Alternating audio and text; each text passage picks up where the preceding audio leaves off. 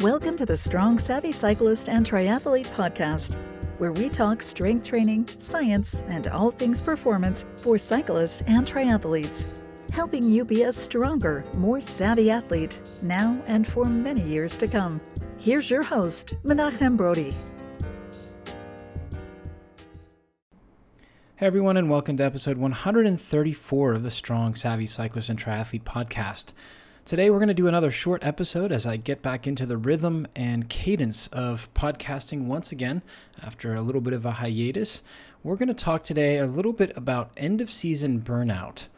And while many people use this term loosely, just like they do overtraining, this is actually really hard to get to the point of actual burnout.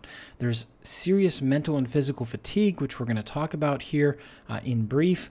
And the idea behind today's podcast episode is to give you a little bit of perspective, share with you what I've learned over my 18 and a half, almost 19 years of being a cyclist and coaching cyclists and triathletes for the last 16 and a half, to help you better gain direction, we'll say, as we come into Labor Day here in the U.S., the end of August, the summer's coming to an end, because a lot of people feel that they're quote-unquote burned out, but really we're just missing some perspective on this. So let's dive into things right off the bat. Many of us like to think as the fall rolls around that we should be more excited for the cooler weather. We should be looking forward to longer rides with friends. But truth be told, especially those of us who are competitive, as the middle and end of August comes around, we tend to feel heavy when it comes time to throw that leg over the top tube and get onto our bike. And this can be and is completely normal. We've spent a lot of hours on the bike. Even though we absolutely love it, for many of us, the bike is a part of us.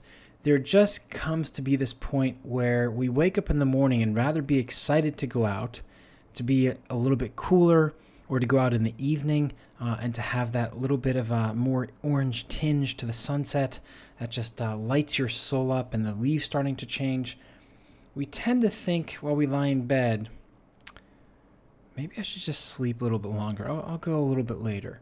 Or maybe I'll go tonight. Or it's more of this hesitation or lack of excitement to get on the bike. And I've seen this every year that I've been a cycling coach. When I coached the White City Racing team here in Tel Aviv over the years, the end of August, early September, it was always a struggle to get enough riders to come for the skill sessions. I mean, it's always a struggle for that for a coach. And also to get people to come. There were a couple sessions I remember in late August where we had 3 or 4 riders show up out of 20-something roster. Usually we would have 12, 9, 15, and then all of a sudden 4, 3, 2, and even those who are helping run the team. I'm not going to come today. I'm going to sleep in a little bit. And while we don't think of it as extreme fatigue, mental, physical, or otherwise, some people say, I'm just burned out from the bike. And really what this is our body telling us it's had enough. As we go through our sport, which is an endurance sport, and the same for triathlon, we use up a lot of our physical energy reserves. Now, what I'd like to do today is we're not going to get really deep. Again, this is a short episode with lots of points that I want you to critically think about how they apply to you rather than giving a deep dive in the hour episodes. A lot of it has to do with decision fatigue that comes over decision after decision that we're making every single day, every single week throughout the season to get out and ride longer. The planning for the courses, the dealing with the obstacles that come up, the flat tires, the heat, having to change things, as well as the strain that it places on us mentally and physically. We use a lot of energy in our sport, and it can be really hard to support our bodies properly from a nutrition and rest and recovery standpoint, especially if you have a family, a significant other, a bustling social life, or you're just in the thick of it at work. And while it may seem like burnout, often what it comes down to is we just need to change things up. Now, Charles Duhigg talks about the mental fatigue that happens throughout the course of a day. I strongly recommend you pick up his book, The Power of Habit. It's absolutely fantastic. Will give you a deeper insight into us as human beings. However, I want to extrapolate what he talks about in that book that relates to day-to-day decision fatigue and apply that to season or month-to-month decision fatigue. And this is where a lot of cyclists will go from road right now over to gravel or over to mountain biking.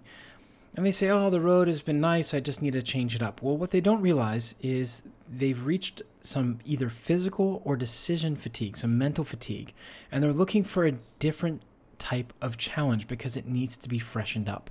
And this is completely normal and completely okay. However, what I've noticed the last couple of years, mostly since Corona, is a lot of riders and triathletes put down their bike or their running shoes for at least 2 to 4 weeks. Now, 2 weeks off from your sport can be really healthy. It gives the body and mind the time to deeply recover, which we don't normally get. Yet, this tends to be food.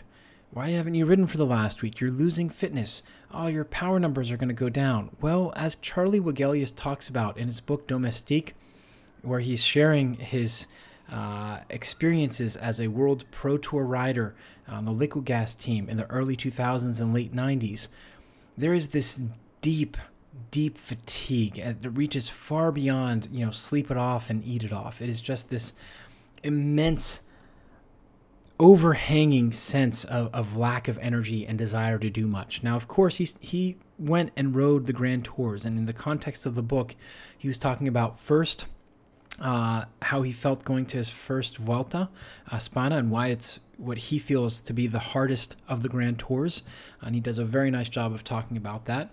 And then he talks about the off-season and how there were, as he got further along in his career, he didn't even want to look at the bike, sometimes for up to a month at a time. And then at a certain point, he's like, well, I need to get back on the bike because this is what I do for a living, and if I don't ride it, I'm not going to have great shape. Only to find that a good amount of his form came back relatively quickly. And I think that last part is overlooked.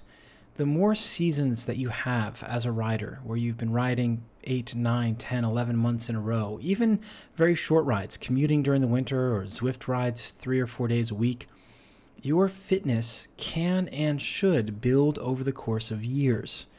And this is something that should allow you to feel guilt-less about taking some time away from the bike. Go do other things.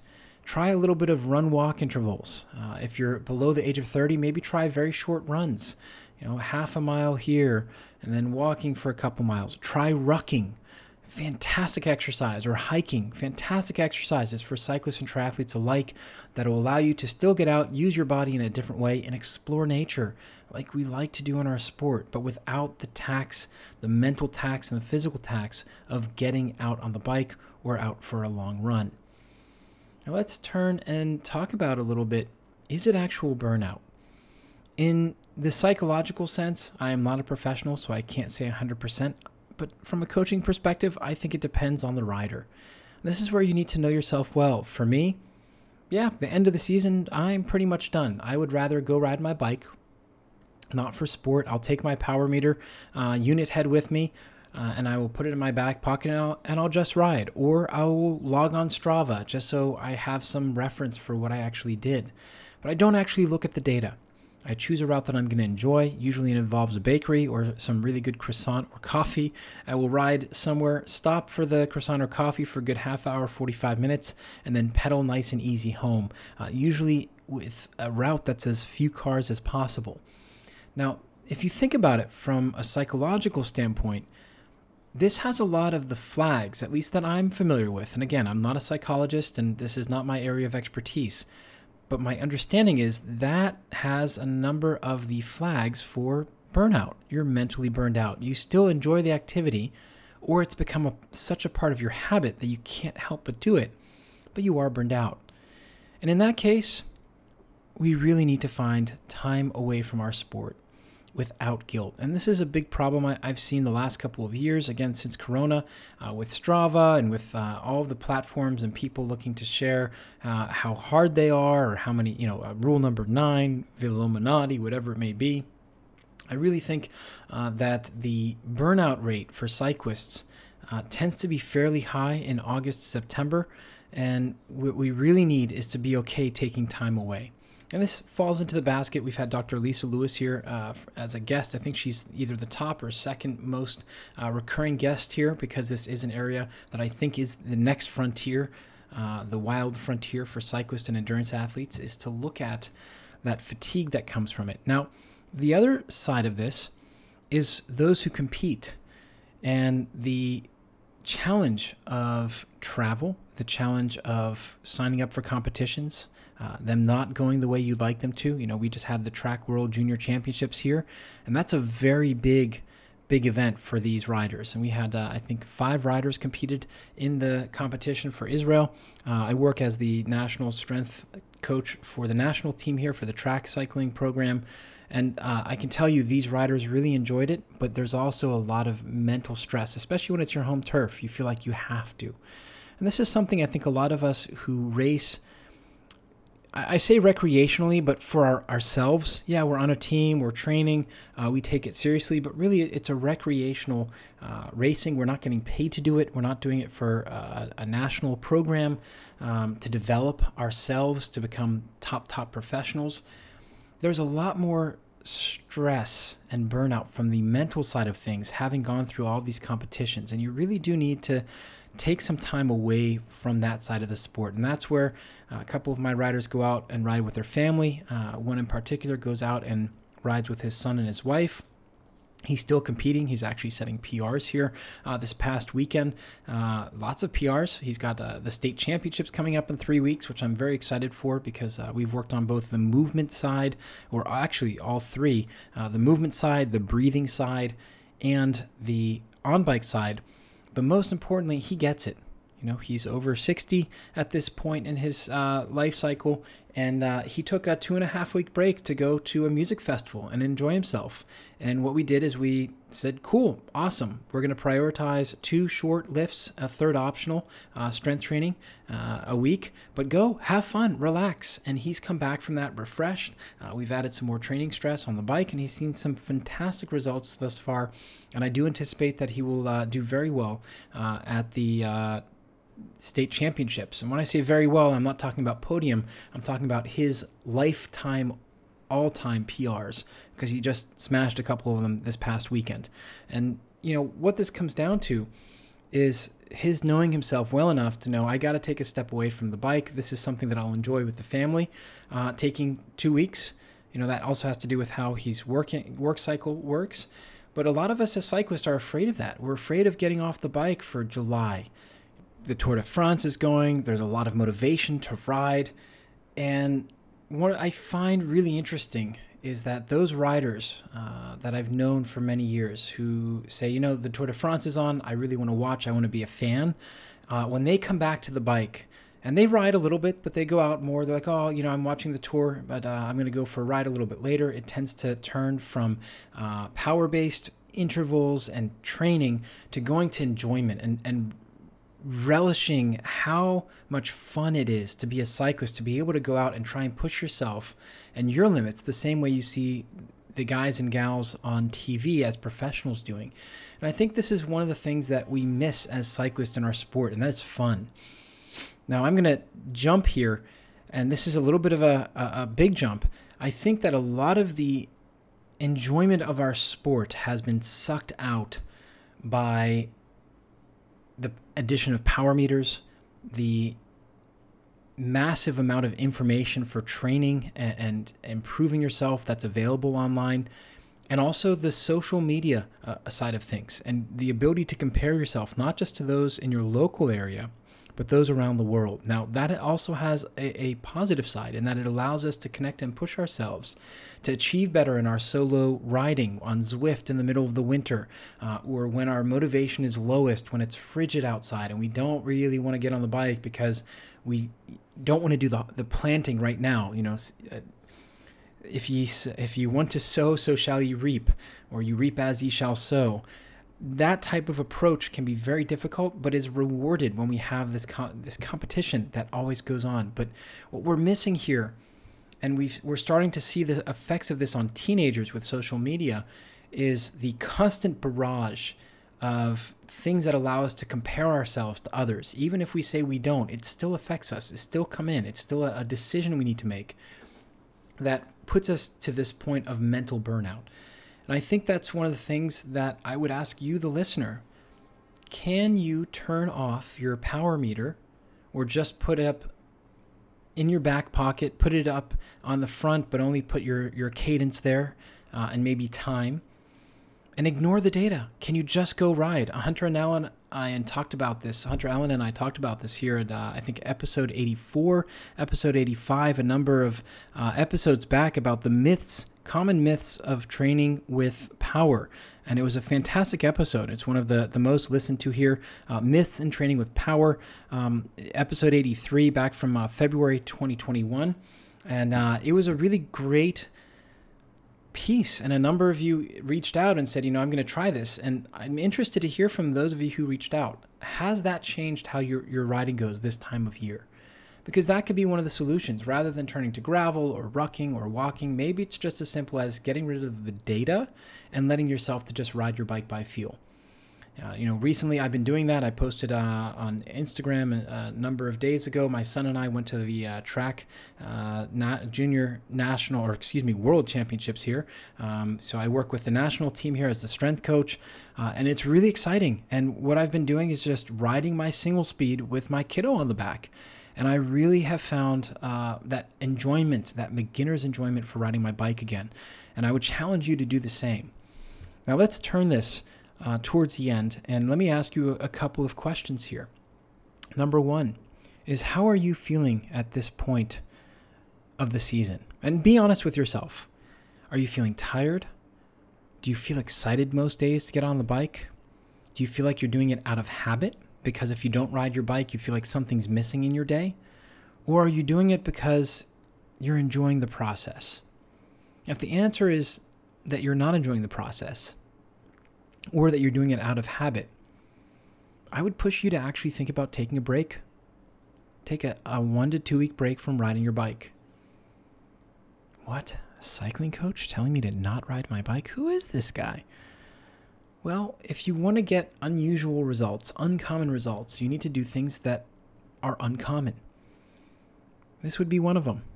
I'm not saying lay on the sofa and be a couch potato, unless you're really exhausted and you find that you need that, in which case eat higher nutrient foods. Doesn't necessarily mean eating clean.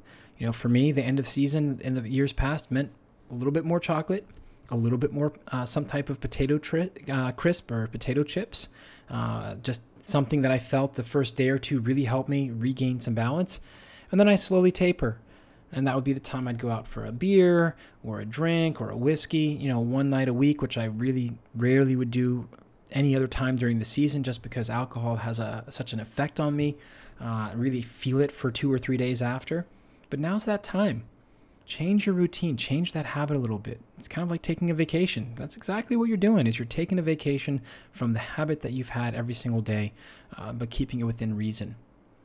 Now, here's the other side of things, is this is also the time that a lot of people think about strength training. But we don't want to just hang up the bike or add strength training in when we're riding at ridiculously high volumes.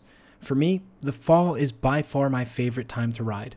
I can go out, ride 3, 4, 5 hours, and I can come back and not feel completely wasted. The weather's a little bit cooler. I can get out in the early afternoon, come back before sunset or at sunset, or go out in late afternoon and take a light and come back just an hour or two after dark.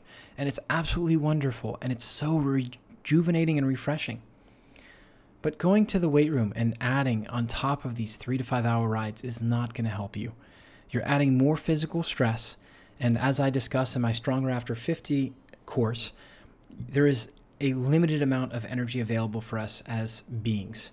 It means that if you're going to add something, you have to decrease something, because otherwise you're just adding stress. So this is the time of year where we would go through anatomical adaptations. And the anatomical adaptations get shied by a lot of people because they say, I'm in the weight room, I need to do weights, I need to do resistance. Well, for the first 2 to 4 weeks, most of us would be better served by going through an end-of-season unwind, we'll call it. And that's what I titled the first of the 6-part program that I'm just now starting to publish over on Training Peaks. It's a 6-part strength training program for individuals over the age of 50, cyclists and triathletes. And the program is a year-long program, and the first month, the first 4 weeks, is called the End-of-Season Unwind. And the reason I called it that is because when I say anatomical adaptations, a lot of people tend to glean over it. They're not really interested. I want to go to the weight room. But what's happened over the last 6 years, and that's where this program has originated from, is going through this end-of-season unwind, where each week we do a little bit more, we progress, we get a little bit more aggressive. What happens is that mental and physical fatigue starts to just melt off. And I really mean that. From week to week, you progress just a little bit, and you start to realize, wow, being on my bike so much is fun. I enjoyed it, but it really took a toll on my body. And now I really need to get things back to where they were. Oh, hey, I woke up today without that pain in my neck. Oh, what do you know? My knee feels better. Oh, it must be these exercises. Well, it's actually the exercises paired with dialing down the physical and mental stress of getting on your bike every day and allowing you to be able to refill your cup. And this is something that we all need to do. As much as we love our bikes and as much as we'd like to hit yearly mileage goals, what's really most important is that over the course of our careers as cyclists, as triathletes, as active individuals, that we're recognizing early on that we're burning out, or we're really low on energy, or our resiliency and grit are starting to taper off. There is definitely a time to double down and get the work done. 3, 4, 5 weeks before your big race, you're going to feel similar. A lot of it is the mental stress and the physical stress coming to a culmination, but you can see just over the horizon the whole reason you're working. Whereas now, this time of year, to avoid that burnout, to avoid that fatigue, it really means that you've got to take a different approach. Allow yourself to take a break from riding, take a break from running, and break that day-to-day habit. Sleep in for 2 or 3 days. Get an extra hour or 2 of sleep. Have a glass of beer with your friends over lunch, if that's what you want to do. The idea is let your hair down a little bit, let yourself relax. Don't go too far, but give yourself a little bit of a mental and physical break. I'm confident that doing so, you will feel a little bit nervous at first, maybe very, but as you go through, the apprehension will die off, and you'll start to feel your energy stores and your excitement for riding your bike, running and swimming come back. It can have a huge boost for your entire year and really help you to have a much better base in the fall and allow you to just be more consistent in the winter when it's harder, because you've allowed your cup to refill before it was completely empty. And that goes a long, long way. Now, if you enjoyed this podcast, which is a little bit more laid back than usual, go ahead and hit subscribe and give us a rating over on iTunes. If you're interested in purchasing the Stronger After 50 Strength Training Program or the End of Season Unwind, I have the link here in the show notes, or you can head on over to Training Peaks and type in my name. You can type in my last name, Brody, B as in boy, R-O-D as in dog, I-E. The training plans are housed under Other, the strength training plans. I'm not sure why, but Training Peaks recently hasn't allowed me to upload as just strength. It's asking me to choose cycling, triathlon, swimming, or other. So they are under Other. They're numbered, by the way. Number 1 is End of Season Unwind. Number 2 is going to be Base, an 8-week base, and number 3 is a 12-week strength and hypertrophy. Again, the program is built as a step-by-step. You move from one to the next. There are 3 different tracks after the End of Season Unwind, because everybody will go through the same unwind in this program. If you like a personal program or you want to learn a lot more as you go along, I am opening up the Big Year Blueprint for enrollment. We have 2 folks in there right now. A third will be joining us shortly because she is taking a break.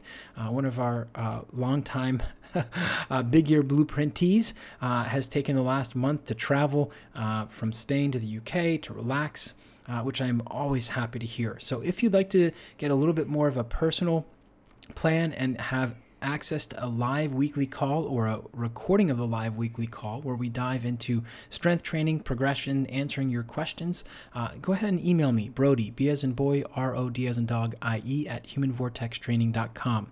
Otherwise, the Stronger After 50 program is up. There are 3 different tracks after the end of season unwind. So steps 2 through 6, you have the options of body weight and bands and kettlebells, or kettlebells and barbells. So lots of different options for you there. You can check it out over on Training Peaks. The link is down in the show notes. So until next time, remember, train smarter, not harder, because it is all about you. That's it for this episode. Check out humanvortextraining.com for more great content and to keep learning.